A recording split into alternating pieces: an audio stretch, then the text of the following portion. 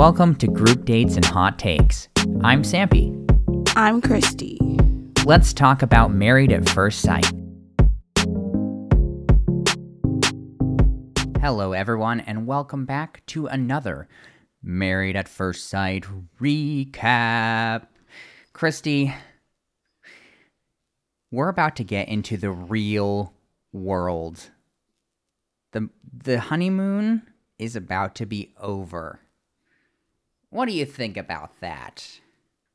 I think it's time. The first part of this episode I thought they were leaving, but it took us quite a bit to actually get out of Jamaica. That is very true. I made all sorts of preparations in my notes during the commercial break because I thought that they were headed back, and then we ended up having a lot more time. So you wanted to talk about this episode, the first section, chronologically. Yeah, it's just a lot easier that way, especially since most of the group was together for the dinner.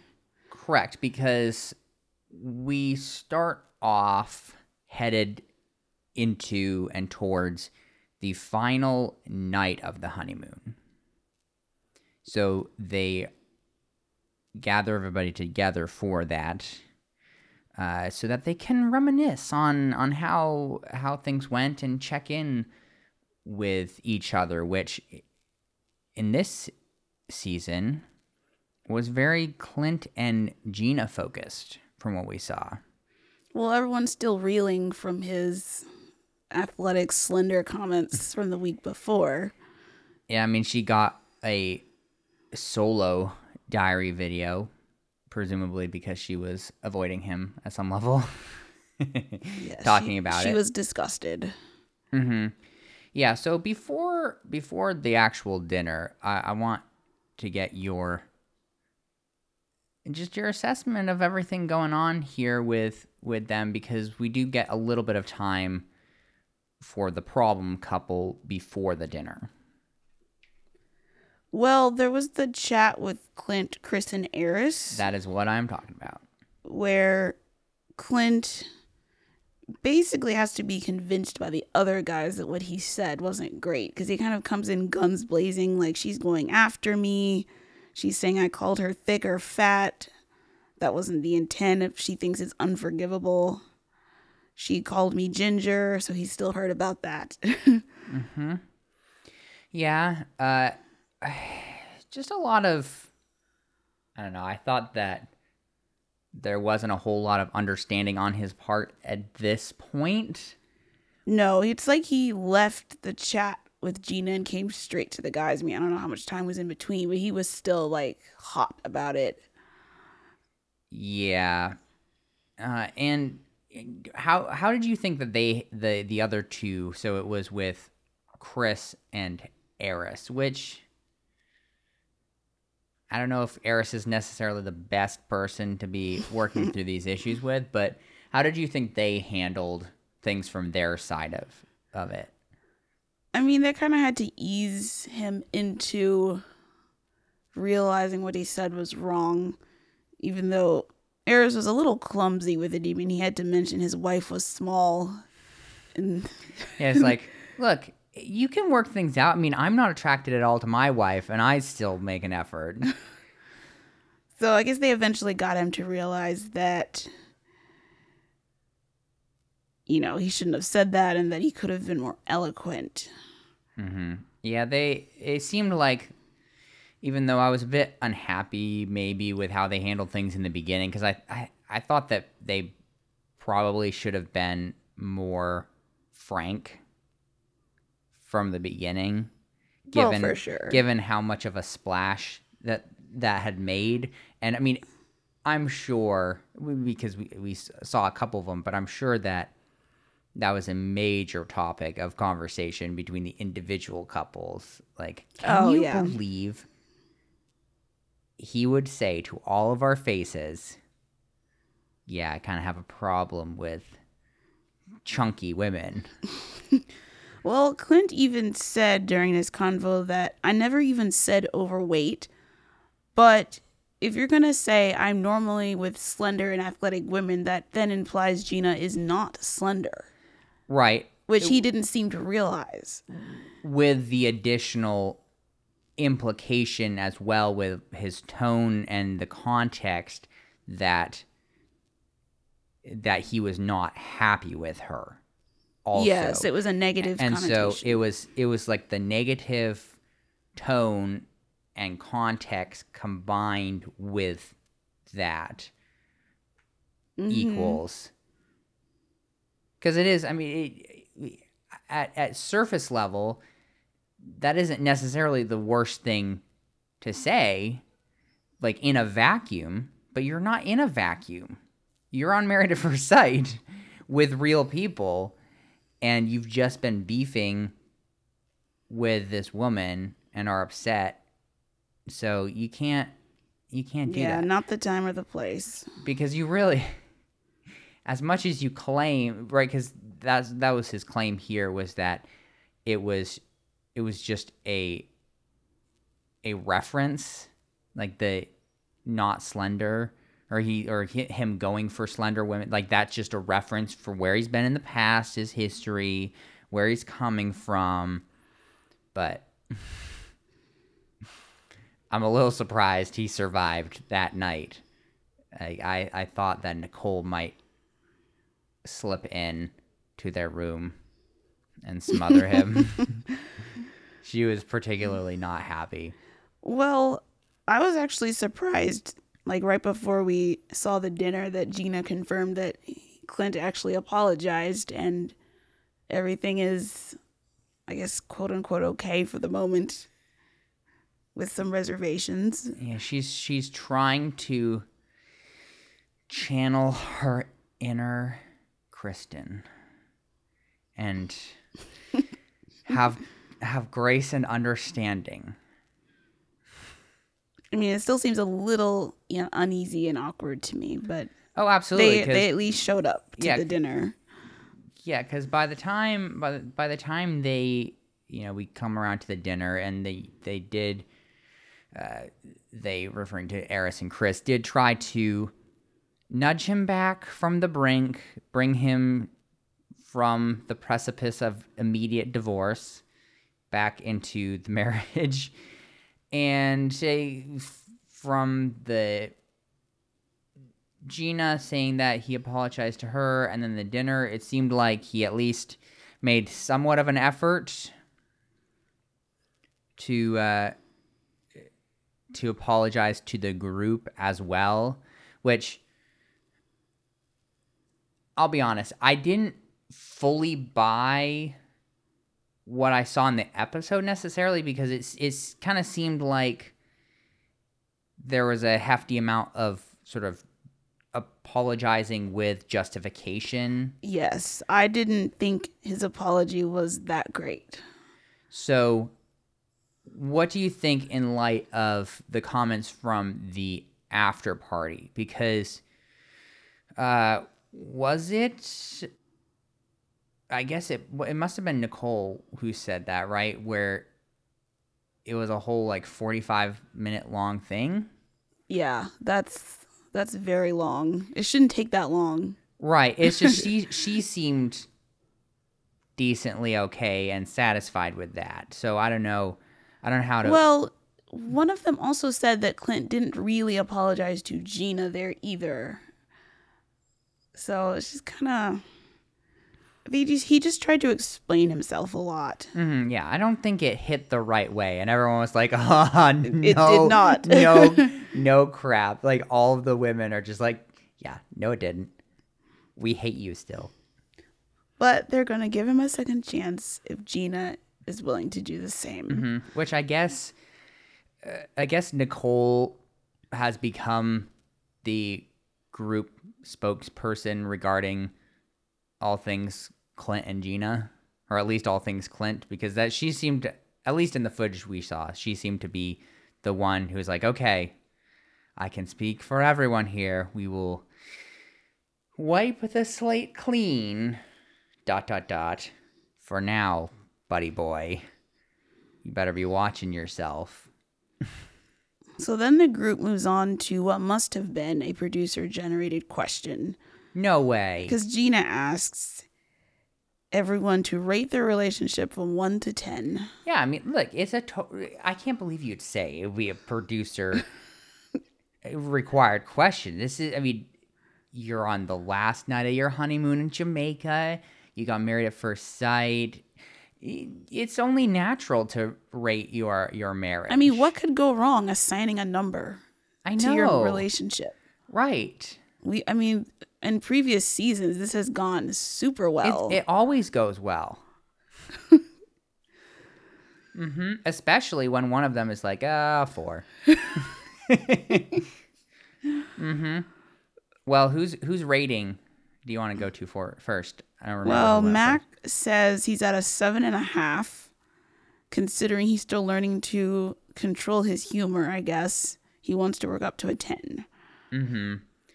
Which Dominique kind of agreed with him, I guess. Yeah, she seemed to support him. I don't know if I bought that. I think she just didn't want to make any waves. I feel like if she had gone first, her number would have been lower. Maybe, though it's kind of more confusing given the context we heard later again. But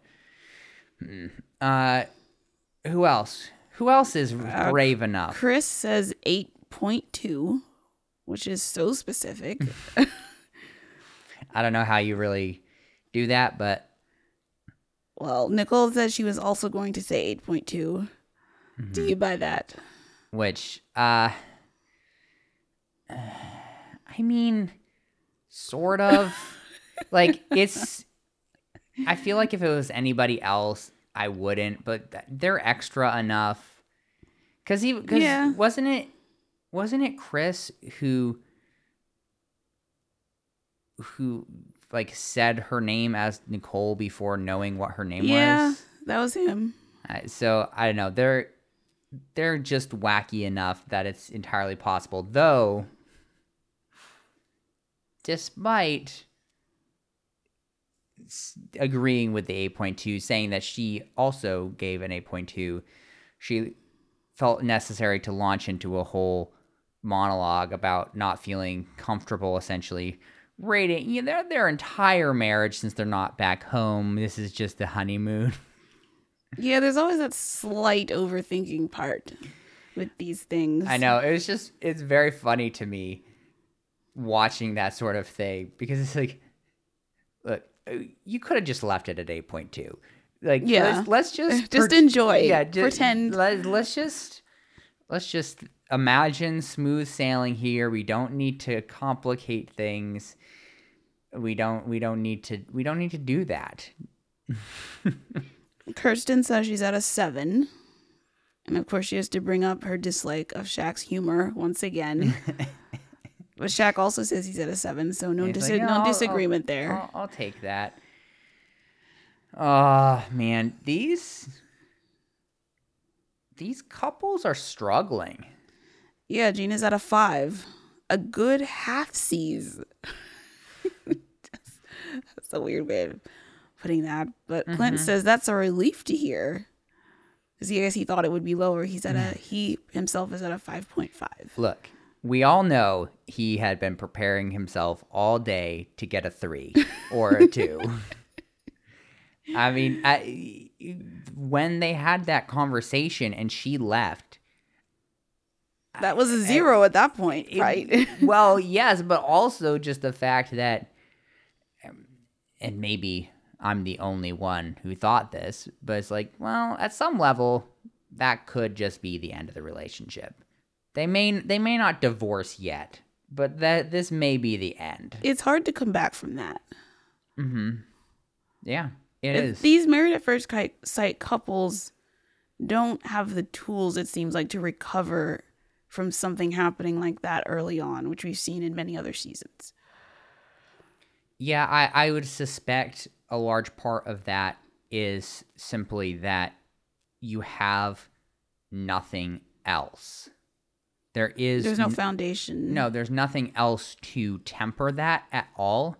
So when you have a, say, Kristen and Mitch situation, and that may have even been the first day of the honeymoon that he had his confession about not being attracted to her, right? Yeah, it was pretty first early. or second day of the honeymoon. Her entire interaction with him at that point was wedding, and then the one day of the honeymoon.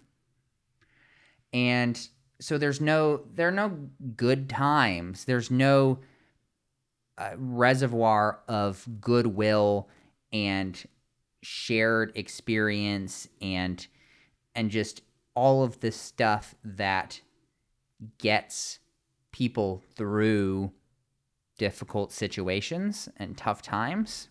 So I would imagine if you have something like that happen, anytime anything happens, you just flash back to that, oh, well, Mitch doesn't think that I'm attractive, or he's not attracted to me, or, you know, once she finds out, oh, Eris isn't attracted to me because I don't have a big enough butt. Like, and that, I'm sure, will come back. There's also the fact that the experts are totally missing on the honeymoons, and they didn't used to be. I remember them having like video conversations with the couples if something like this happened, but Did they just get too big for their britches? Like, we don't need to be there. I don't know what happened. Maybe they need to, if it's too difficult for them, maybe they need to hire some relationship interns to be there. Wow. and help smooth some of these things over. So Jasmine says she's at a 7.5, maybe an 8. Eris says 7. And then we cut to an ITM from Chris saying some people are lying because of what Eris had said earlier about Jasmine. I know, that's man, this is tough for me to watch, specifically this whole dynamic, because it does hit me different than, so what I mean is, if you look at, say, a Kristen and Mitch, he was pretty, like, he was significantly flawed, but he was very open about all of that. And maybe you could argue too open at times with his flaws and everything. But it's another can of worms to me to have Eris here basically saying all this stuff privately to the guys, like, yeah, man, I just think like, oh, she's a 12 for me, but I'm like, I don't know about that. All of those comments that he's made to the guys privately, and is just sort of play acting at some level that everything is so great and wonderful with Jasmine, when it really isn't. Yeah, it's tough to watch. It's like she's getting taken advantage of, kind of. And she has no idea all the stuff he's saying. Yeah, and it's just like, it's not, that's the other thing. It's not helpful at all. It's not helpful to her. It's not helpful to the relationship. It's obviously going to come out at some point. Like, so what are you doing? What at this point, it just feels like he's trying to, like, save face in the moment. He doesn't want to be like, yeah, well, actually I'm kind of more at a 4 and be like the odd person out or whatever. But he also seems pretty hesitant still about the falling in love thing when Chris asks about that. That was a great question. He got real uncomfortable. That was a great question. And again, there's so much overthinking. Just commit and say yes and work your hardest to make that a reality, and leave it at that. instead of, well, yeah, I don't know if like, like I'd like to, but maybe not. I don't know. It's weird. Very weird. Well, if do you have anything else from the dinner? Hmm.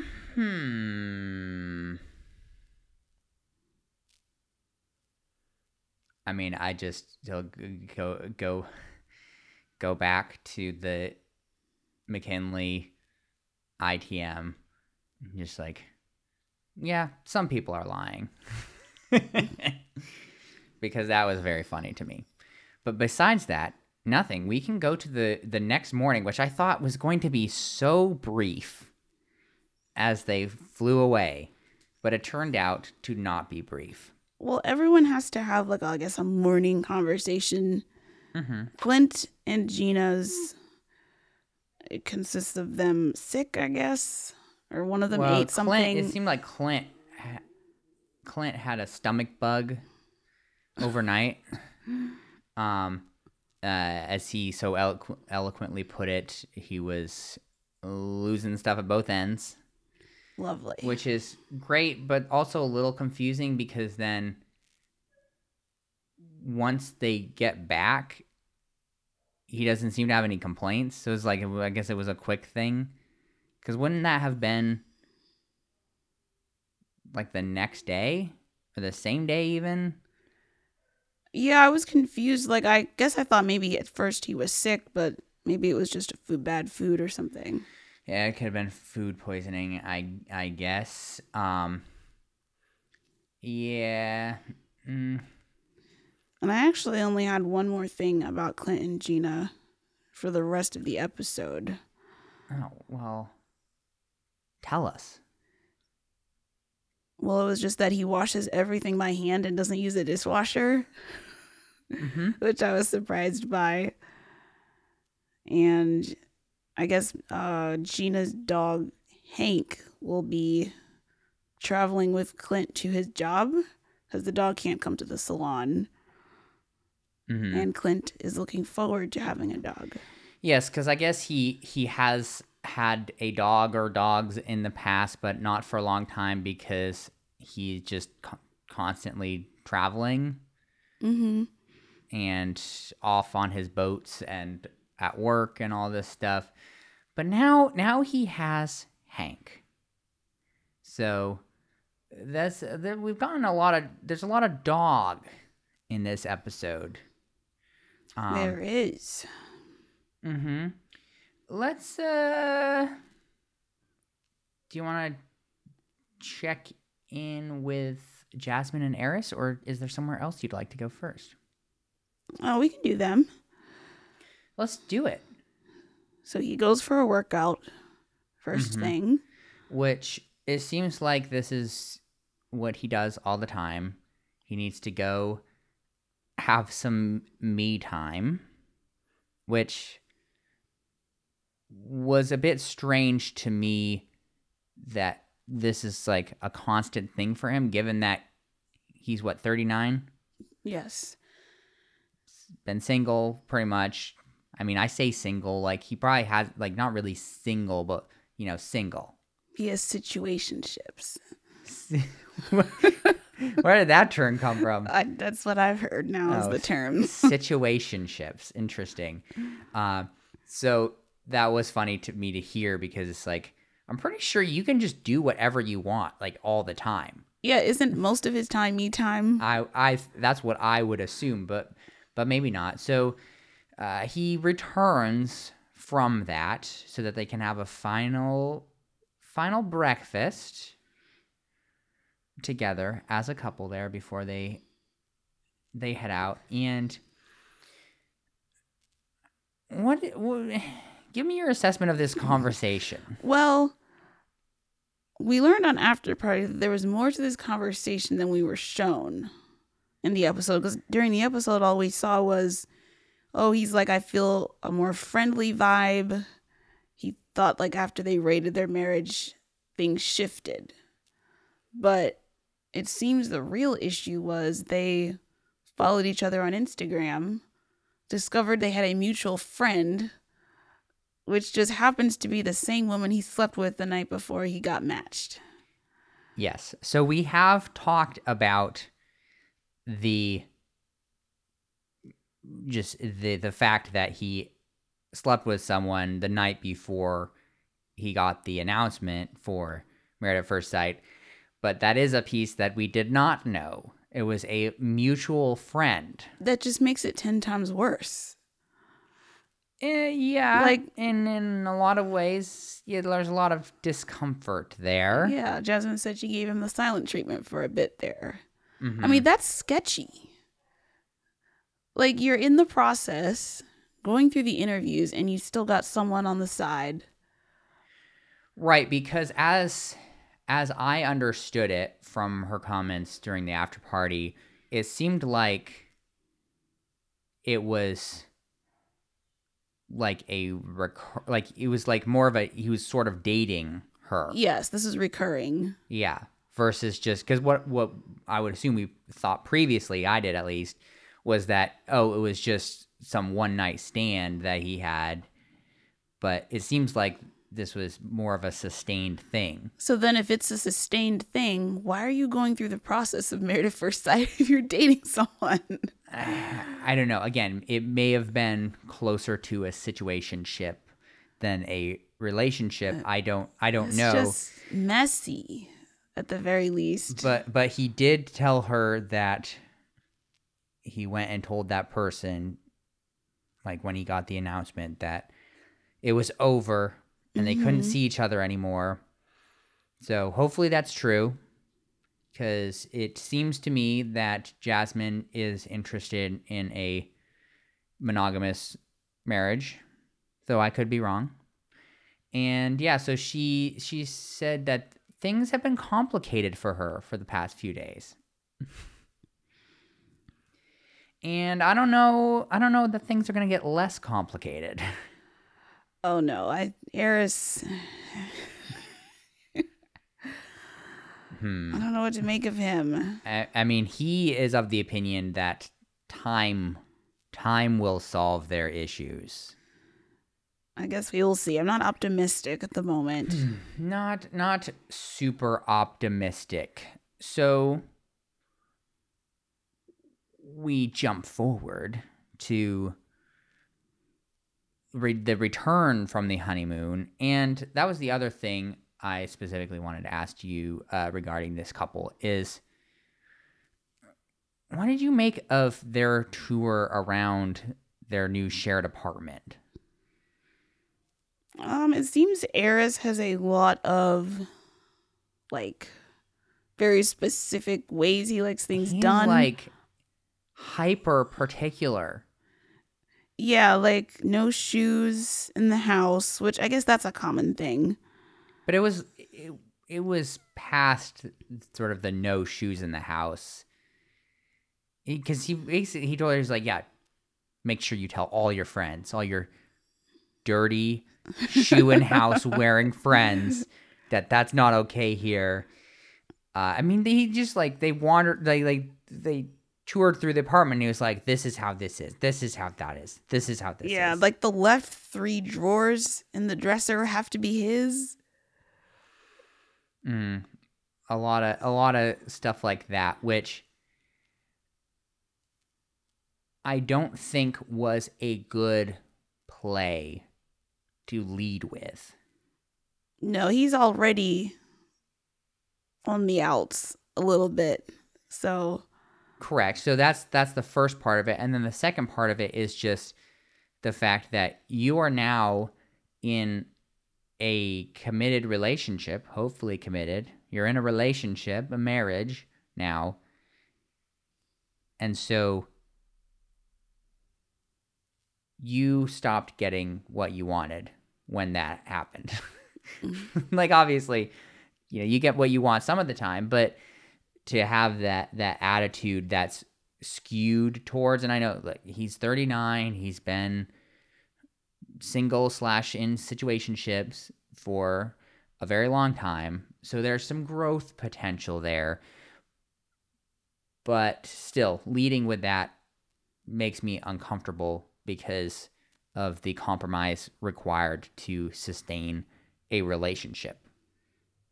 Because you gotta make room for that other person and the particularities that they have as well, and come to an agreement instead of just asserting your will and laying. I mean, the term he kept using was executive decision.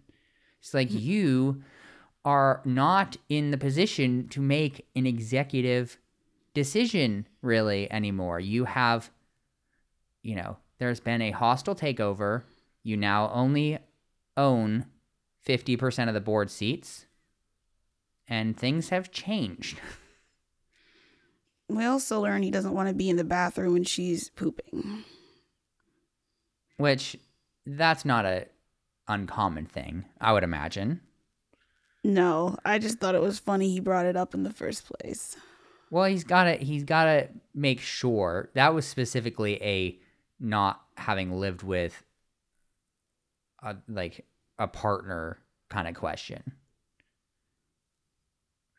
Which, I mean, I guess these are things you need to know, but at the same time, also, come on, Jasmine. You don't need to pretend that women don't poop. Yeah, like that's a harmful stereotype in my opinion. Because, spoiler alert, if you have a digestive system and a butthole, you're gonna be pooping when you put food in that system. That's just how it works. And so having that mindset is not helpful in my opinion. Now, I'm not particularly surprised given that Jasmine is like the pageant winner, beauty queen. Like, I imagine she's probably fairly steeped in kind of standard thinking, maybe, in some of those regards, like, because she's been in those environments where I imagine a lot of people in those environments are like, no, I'm a beautiful queen. I am stunning and intelligent and wonderful, and no, I do not excrete. Excrete. Mm-hmm. So, what did you think of his house? Because his house looked good. You thought it was a better look than Mitch's house? Wow. I forgot about that. Nothing will ever top Mitch's house, I don't think, or apartment. That was like a murder cabin. That was horrible. An uninhabited murder cabin. But no, this was a whole stinking house. Yeah, it looked pretty clean and organized. He had a gym, a man cave, like all his shoes in like cases. Well, yeah, so he is someone who collects shoes. Mm-hmm. So, I personally, that is a very foreign concept to me, to buy shoes and not wear them. But oh, you don't think he wears them? No, it's his collection. Like, people do that where they buy like Air Jordans and like rare shoes. And no, you're not wearing those. If you wear them, you get dirty. Like, you get dirt on them. You crease them. Creasing a shoe is a deadly, deadly offense. And if you were to get like a sweet Air Jordan, something like that, and wore them and creased them, get out of here. I mean, I didn't know what kind of shoes. Yeah, they were like sneakers. No, but I mean, ones you can't wear. Like, then what's the point? It's a collection. Like, people collect all sorts of things, but these companies release these like special edition shoes and stuff that are, put out there and associated with and worn by, famous athletes, all these, but types of things. If he's not going to wear them, why did she need to make space in the closet then? Because they still have to be stored somewhere.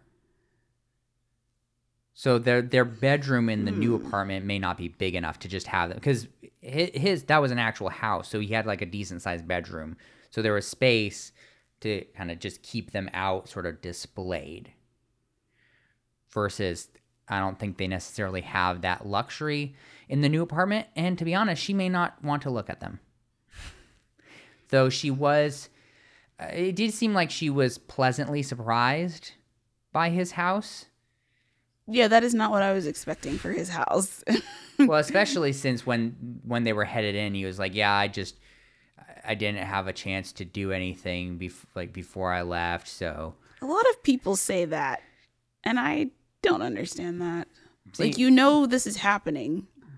well, that's my point exactly. If I had made it that far in the process, I would be like spending 2 hours every single day cleaning. It's like, this is not going to get to a bad place. No. This will be Spotless. absolutely spotless. Because when that call finally comes and I have to get out of here real quick, it must be perfect No, when I get back. there will not be unflushed toilets, as Oh. I saw on another reality show. Oh no, that is awful. Yeah, so he's like really leaning into the whole 39-year-old bachelor thing here. He had a bunch of gym equipment and it's in a dedicated room. He had that man cave that had like a whole bar. I mean, it seemed like he has transferred a lot of like outside the house things into his house so his friends can come over. Yeah, so his friends come over, they put the game on the big screen. I mean, it's Make not themselves it's not a drinks. bad idea. No, it's not. It's just A very bachelor thing to do. It is, yes, very much to just, you have what would normally be just a standard bedroom in the house. You have like installed an actual bar full of alcohol. So yeah, very, very bachelor, but not disturbing bachelor. No, it was all like pleasant and nice. Well, I mean, I imagine, well, I don't know. People are all across the spectrum, but I was going to say someone such as himself who seems like has sex with a lot of people, likely there's a certain standard you have to maintain in terms of like, say, physical fitness, cleanliness, put togetherness. So if you're bringing all these people back to your place, you don't want to be bringing them into an episode of The Hoarders. True. Which, as we know, Mitch didn't really bring anybody home. Or if he did... They left. No. I was saying if he did, they were like, as granola as he was and already had like 1.5 pounds of sand and rocks in their hair and like hadn't bathed in 2 weeks and stuff. So before we move on, let's talk about Eris's dad. Because he has brought him up briefly before, I think. But they had another chance to talk about him since he had a little, I guess it was a picture to the program from his funeral. Yeah, it was framed like on his like nightstand. Yeah, because I guess his dad was murdered when he was 11, which is not pleasant. No, and also revealed his uncle died 2 days before that, so it was a double funeral. I feel like when your parent dies, and especially in that kind of way, and you're old enough to remember it, that's got to be like really awful. Yeah. As opposed to like if he was like a baby or something. Yeah. Yeah, there's a lot more memory, a lot more just capability at that point versus toddler sort of age. So I'm sure that has affected him a lot. I think didn't Jasmine say that he like wears a locket or something with a picture of his dad?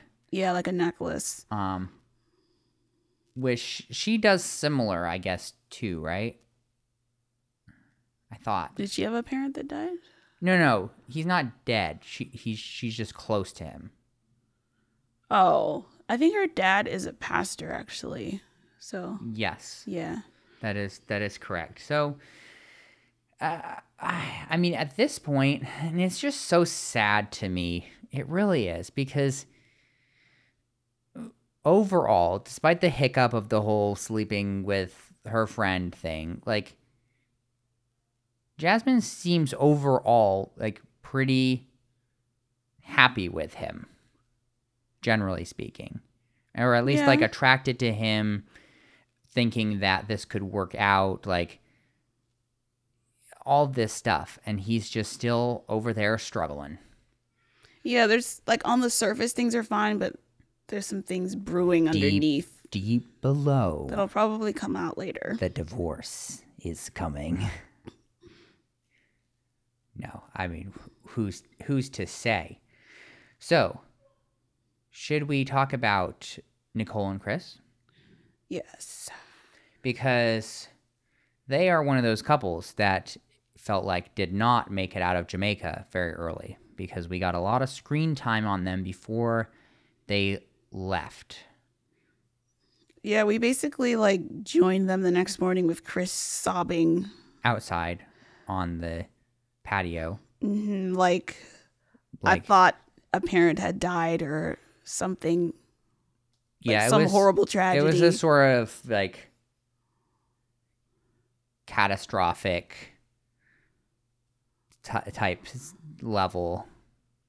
Yeah, and we learned that the apartment has a 2-dog limit, and there's 3 dogs between the two of them. Because I guess he has 2 dogs and she has 1 dog.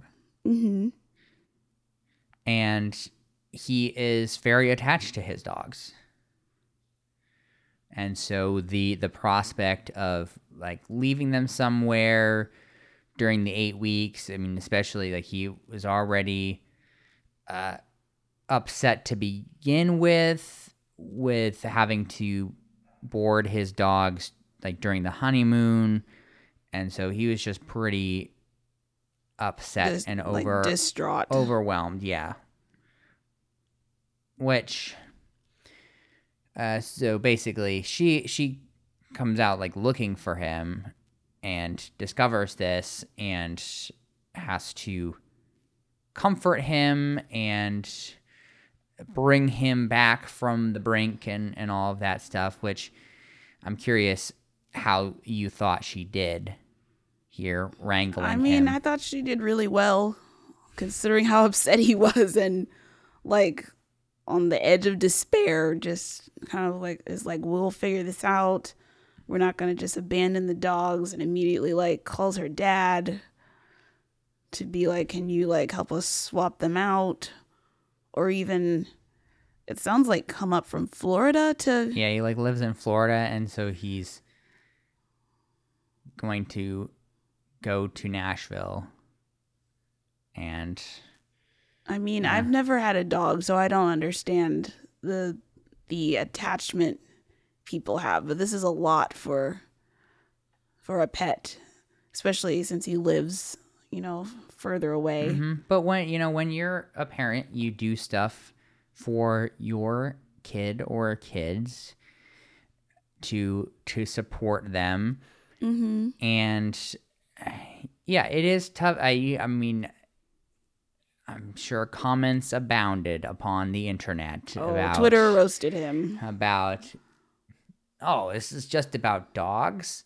I thought the Holocaust happened again, or just all sorts of stuff to that effect. Like, man, you really had me worried there. I thought a bunch of people died, and it did seem like it was a bit overkill on the emotional front, but at the same time, if you're super not attracted, but excuse me, if you're super attached, hopefully he's not attracted, but if you're super attached to your pets, your dogs in that way, and you combine that with he was already kind of upset about it because he was having them away at a kennel while he was gone, and then being married at first sight is pretty stressful and a lot emotionally as well. So I'm not entirely surprised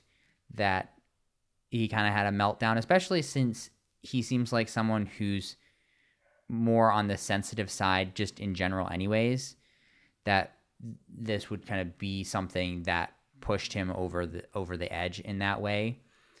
And I felt a bit bad for this, but when he was talking about how, they get separation anxiety and everything, it's just like, man, like you have separation anxiety right now.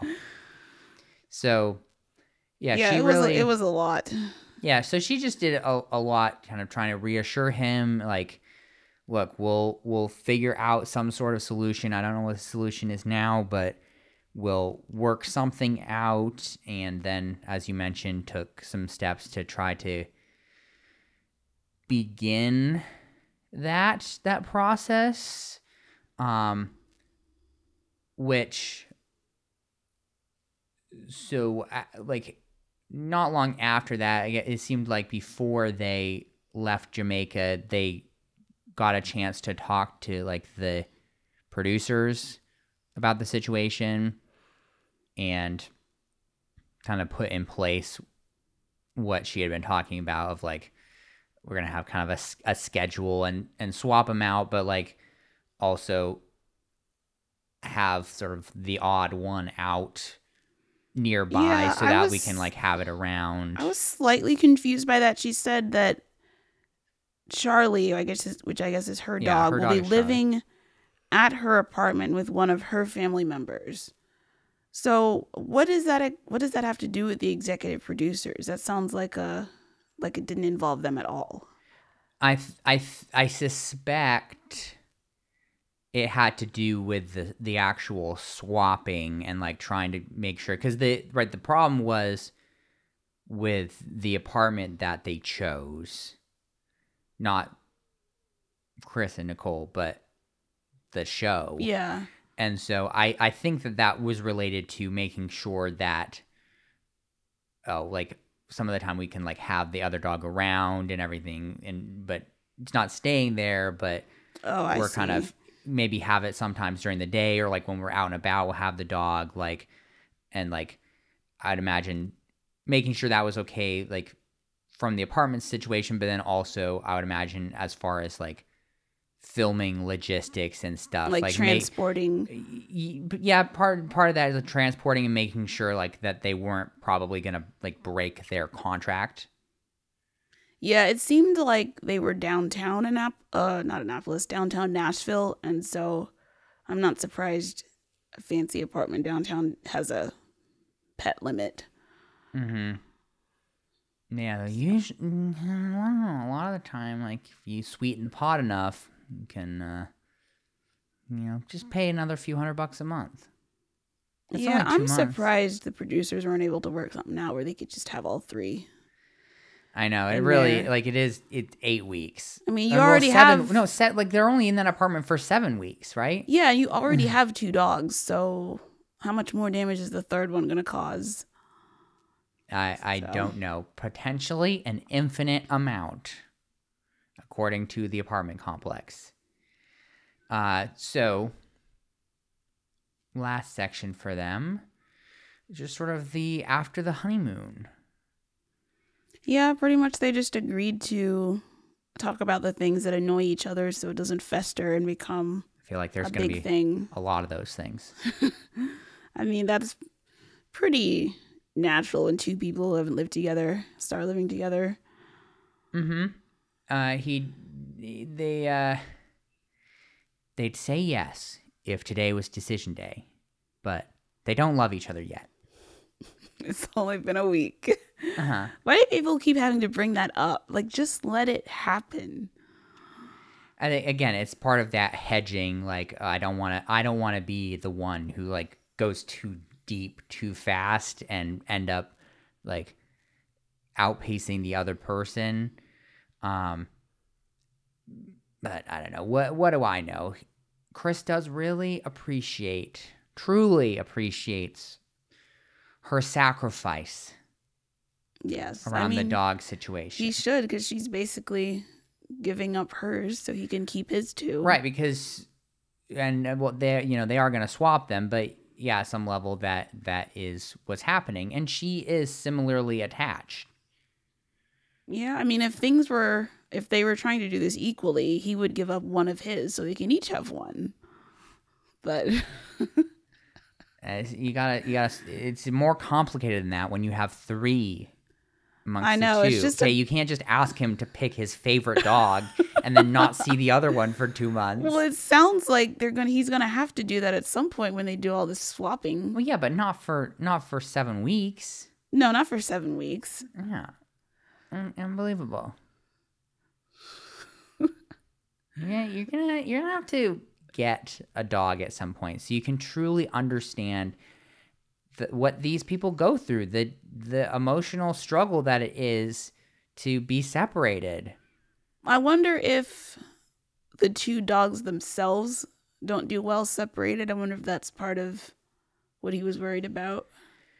I mean, that could be a piece as well, if they just don't like being alone either. Hard to say. So do you want to give the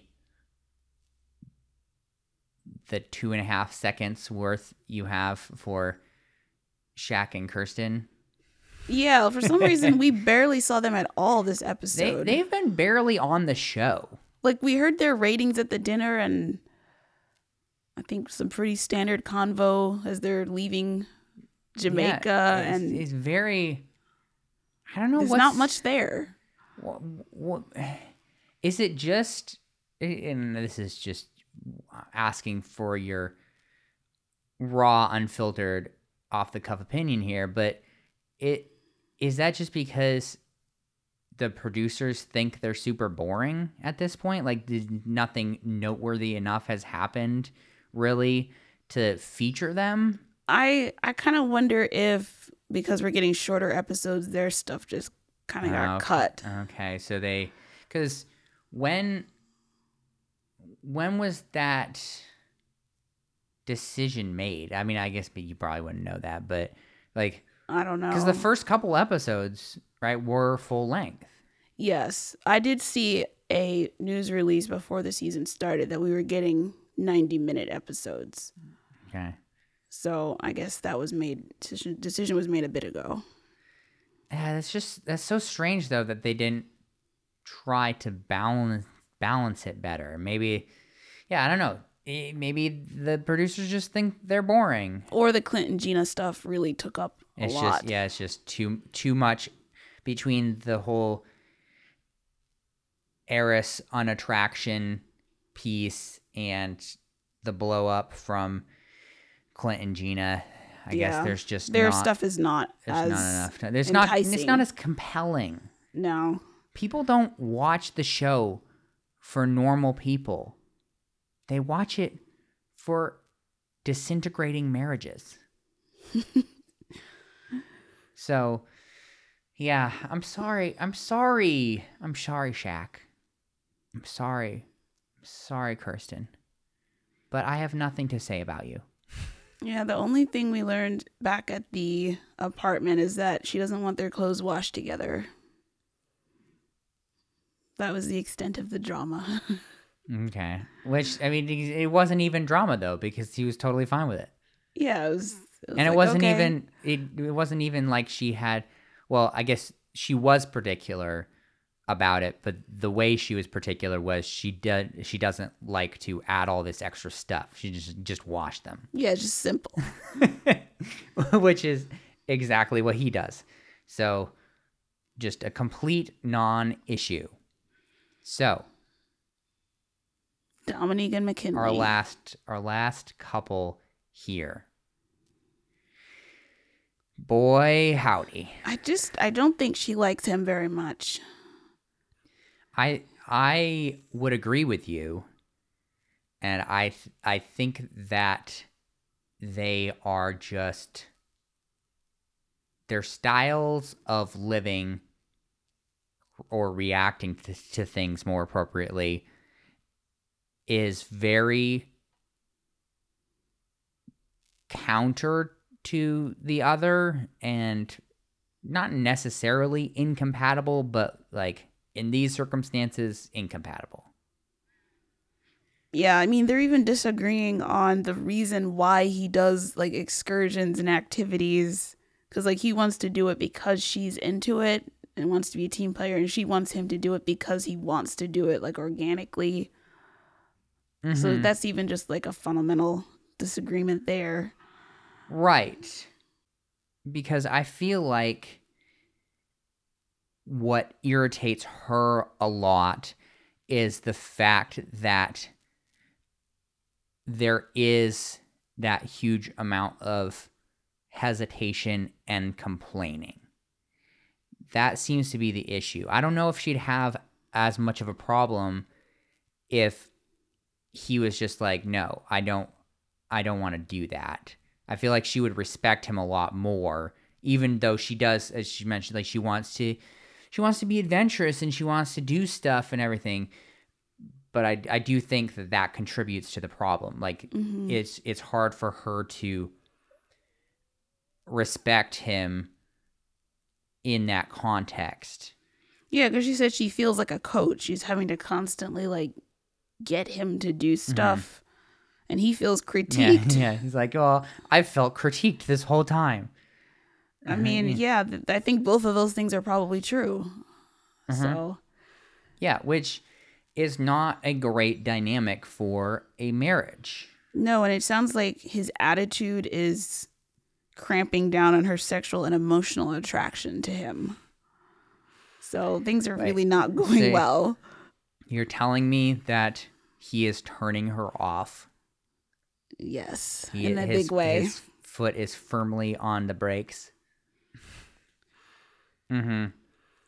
Yeah, they just, on a surface level, like a very surface level, they seem to kind of have a good thing going, but it just, they keep getting dragged down by how they relate to each other. Yeah. And so I don't know, he keeps claiming that like he wants to do these things like for her and everything, but I do kind of agree with her that like for the most part you should kind of want to do the stuff to do it.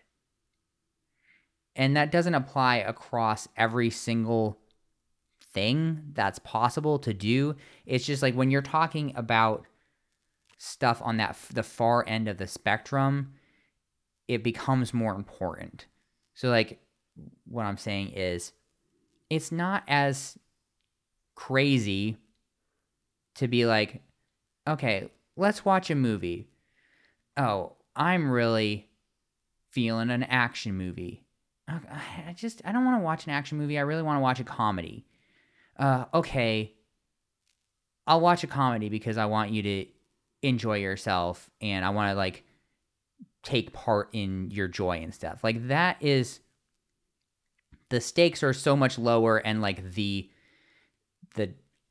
hump of difficulty is that needs to be overcome is way less, versus like you need to want to go skydiving if you're going to go skydiving. For sure. Right. Or like even, and not quite as far, but like even like if you're going to like swim around in the ocean with horses, like you should probably want to do that. Like it shouldn't be borderline traumatic for you. I also feel like they're also on the show though, where production plans these excursions. So Mac doesn't have to want to do any of these things. Like this is all pre-planned. He just kind of has to survive it. Right. I'm just trying to think in context of an actual relationship. Like once the experiment is over and it's time for them to do activities. Right, because on a normal basis, if doing something is going to be, again, borderline traumatic for you, like, maybe you shouldn't do it. Yeah, that's what I think. Well, yeah, that is what you think, because you at some level identify pretty strongly with his desire to not go super far outside of the box.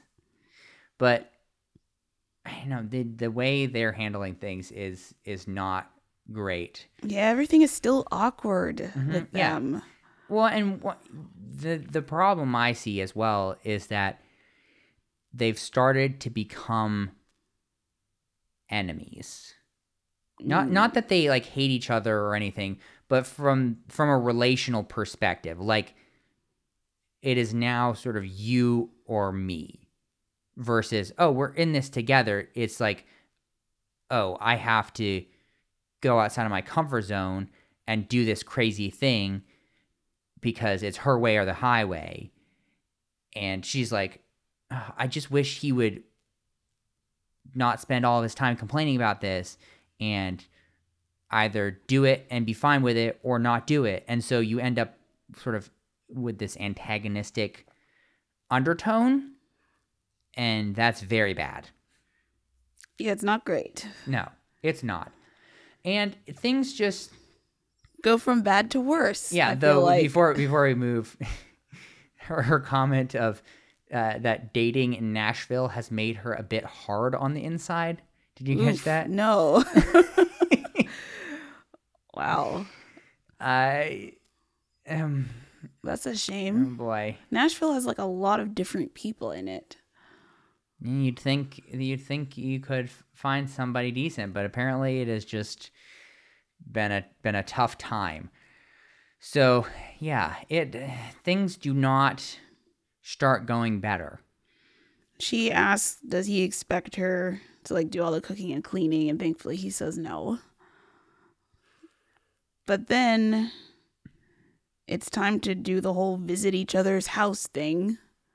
And so we visit his friend's house basement that he's living in, which ended up being smaller than I thought it was going to be. Wait, at least the living area. Well, because it's literally a bedroom. Like, even that common area technically wasn't his. Like, I'm sure he spends time in there, but like, the bedroom was really the only room of his only actual space. Yeah, it wasn't much to see. He said he's been there 5 months. And it doesn't feel like he plans to be there very long, according to her, because he just hasn't put down roots anywhere. In Nashville, specifically. Yeah, I don't totally know what to make of this. I mean, what is your perspective on his, I guess, life trajectory and how he's kind of organized things of late? I don't think it looks great. Like, there's nothing wrong with staying with your friend for a few months until you get settled or whatever. But on this show, it's like, I don't know, it seems suspect, especially since he joined the show so quickly after going down to Nashville. So it kind of looks like he just moved down there just so he could get on the show because it was a Nashville season. So I don't know, it looks a little suspect. Like she pointed out, you won't sign a lease, but you'll sign a marriage certificate. You won't commit to an apartment lease. Yeah, but you jumped into marriage. Yeah, the optics are not great. I do agree with that. I feel like I would look upon it a bit less critically if it wasn't on the show.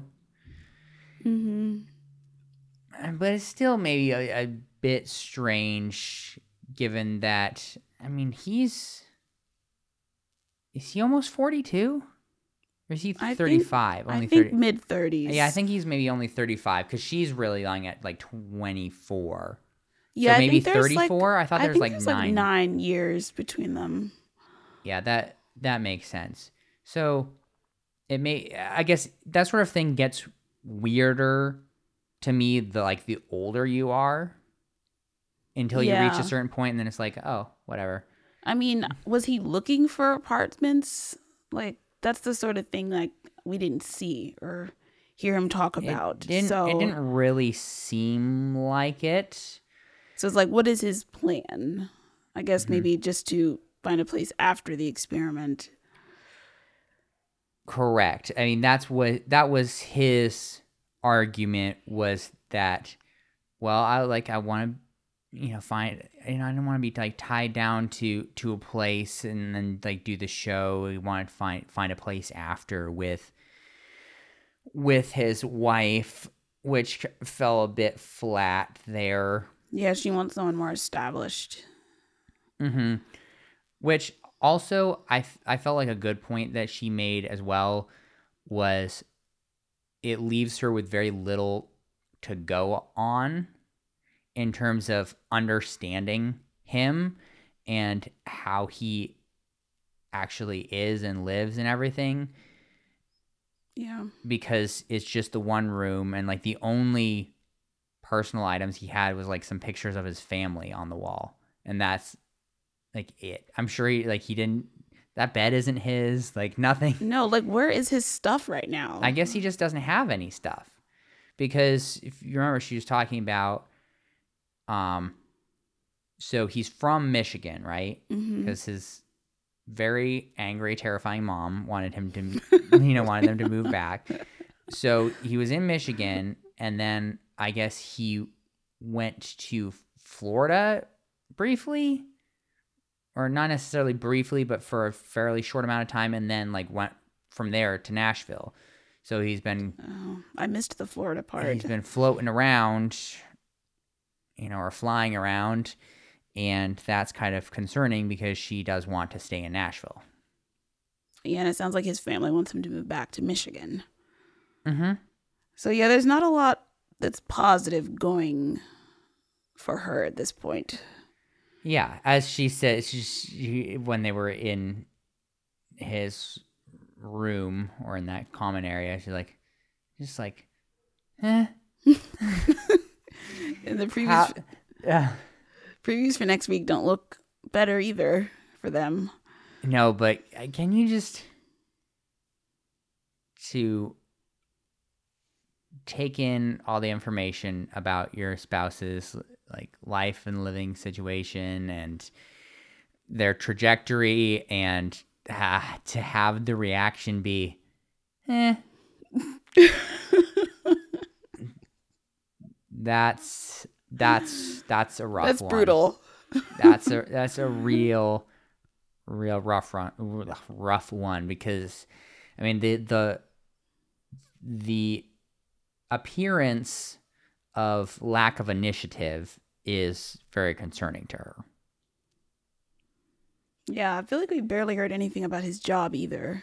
Right, we don't know. I mean, we keep seeing the title entrepreneur, but that could be literally anything. Yeah. So hopefully he's making money. Hopefully, because that's part of the whole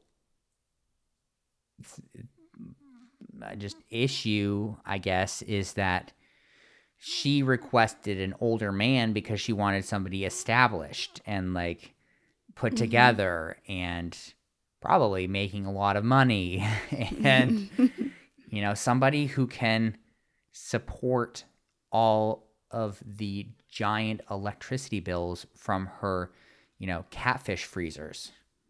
Somebody who can afford a house that's large enough for all her catfish freezers. I forgot about those. Well, I think, to be fair, I think it's only one catfish freezer with 300 pounds of catfish. But, yeah, it's just the experts got the age she wanted, but they didn't get the rest of it. Yeah, I don't understand how Mac's living situation basically didn't disqualify him from the process. Wow. Because I don't think we've seen very many situations like this before. But yeah, that was all we saw for them. Yeah, man, it's just it's disappointing to be at this point in the season. I mean, what, we're only like 6 episodes in. There's a lot left of this season, and already it feels very depressing. The odds, I mean.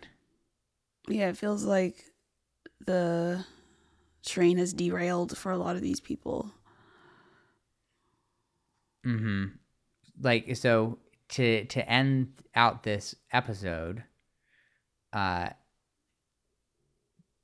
do you think at this point that any of these couples are going to make it to decision day? Because I only would give a yes to one.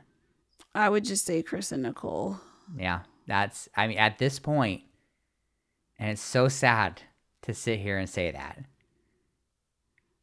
I mean, we're not what we're being shown. That's I don't know of any other conclusion really, unless attraction levels change real quick. I think that's where we're at. Yeah, we're in a real pickle for the survival of these couples. It does not look good. They're gonna need some serious expert time. I think they're arriving next week, but it might be too little too late. That's why, like, why? These people need the experts the day after they're married. Right, exactly. So that's what I was gonna say is why not have the day of the marriages, then the next day be like a pre-honeymoon all-day sort of thing where the couples are meeting with the different experts and setting some sort of, foundation tools. Yeah, do that instead of emotional awareness, and then from there throw everybody into the honeymoon. Do that instead of meeting with the families. Right. I feel like that would be such a much better use of some time. Again, even if it's one day, that could theoretically have some major benefits. Now, maybe it wouldn't change a thing. Maybe everyone would still flame out. But you'd like to think we could start on a slightly better foot and give these couples some, fighting chance. Yeah, let's quickly touch on a couple of couples from last season. Look, I was not going to let you not talk about this. So Stasha was on After Party, and Keisha asked her, like, what happened with Nate, and she said the demise of their marriage was maturity levels and mixed signals. Are we at all surprised? No. I mean, I was hoping that Nate would, like... step it up? Yes. But unfortunately, it looks like that didn't happen. And so she is apparently writing a book, freezing her eggs, and starting a sex toy line. Wow, what a go-getter. I mean, I typically only have time to do one or two things at once. So if I was busy freezing my eggs, I don't know if I would have the time. Man, that is a hard process. You have to inject yourself with so much stuff. Yeah. Painful, I would imagine. Mm-hmm. Lots of fun, huge hormonal shifts based on all the stuff you're getting injected into you. Oh, yeah. And then also Lindy and Miguel released a statement to people.com that they are getting divorced. So it sounds like Miguel maybe wasn't quite as committed as she was. That's what's being implied, at least. And so last season is 0-5, as were the last 2 seasons before that. Oh, wow. So this is 3 straight. Yeah, basically. I mean, there was one marriage that was from season 2014, I guess, but they just recently announced their divorce. That was Elijah Wan and Katina. Oh, boy. Man. It's rough out there. Look, I don't think we have ever claimed that getting married at first sight is easy. Nope. It is difficult. It is arduous, and it is a lot to manage and handle and sustain long term. My final question to you, Christy.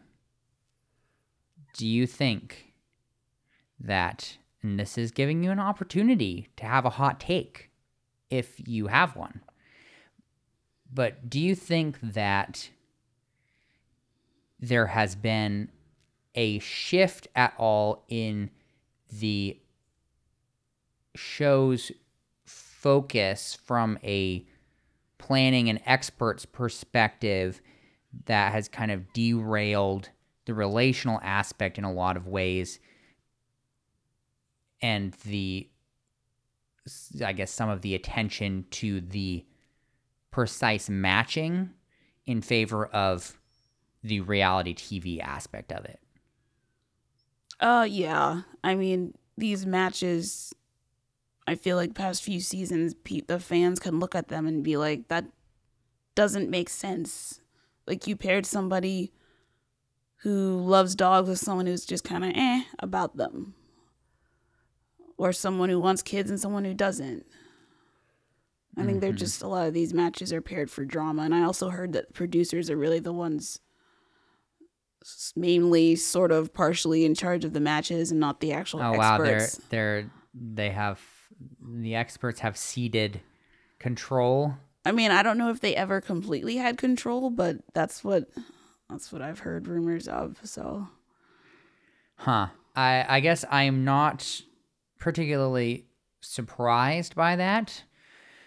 But final question for you: do you think that the show, either from an enjoyability standpoint, a just interest in watching, do you think those sorts of things are affected in a negative direction by this shift? I feel like you need at least one couple a season that makes it. Otherwise, the whole thing just kind of seems like a farce. So they need to dial it back a little bit and make sure you get at least one or two solid matches, and then the other three can be train wrecks if you want, but at least keep up the pretense.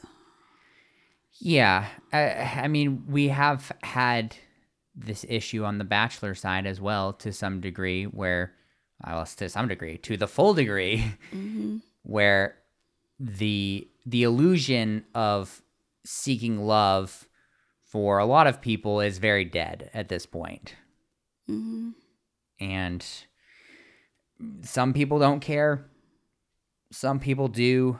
I mean, personally, I kind of like there to be a little bit of a plausible chance in my mind that this could be slightly true. So thank you for your perspective on that, because we're in a dark, dark time for Married at First Sight couples. We sure are. So hold on to your britches.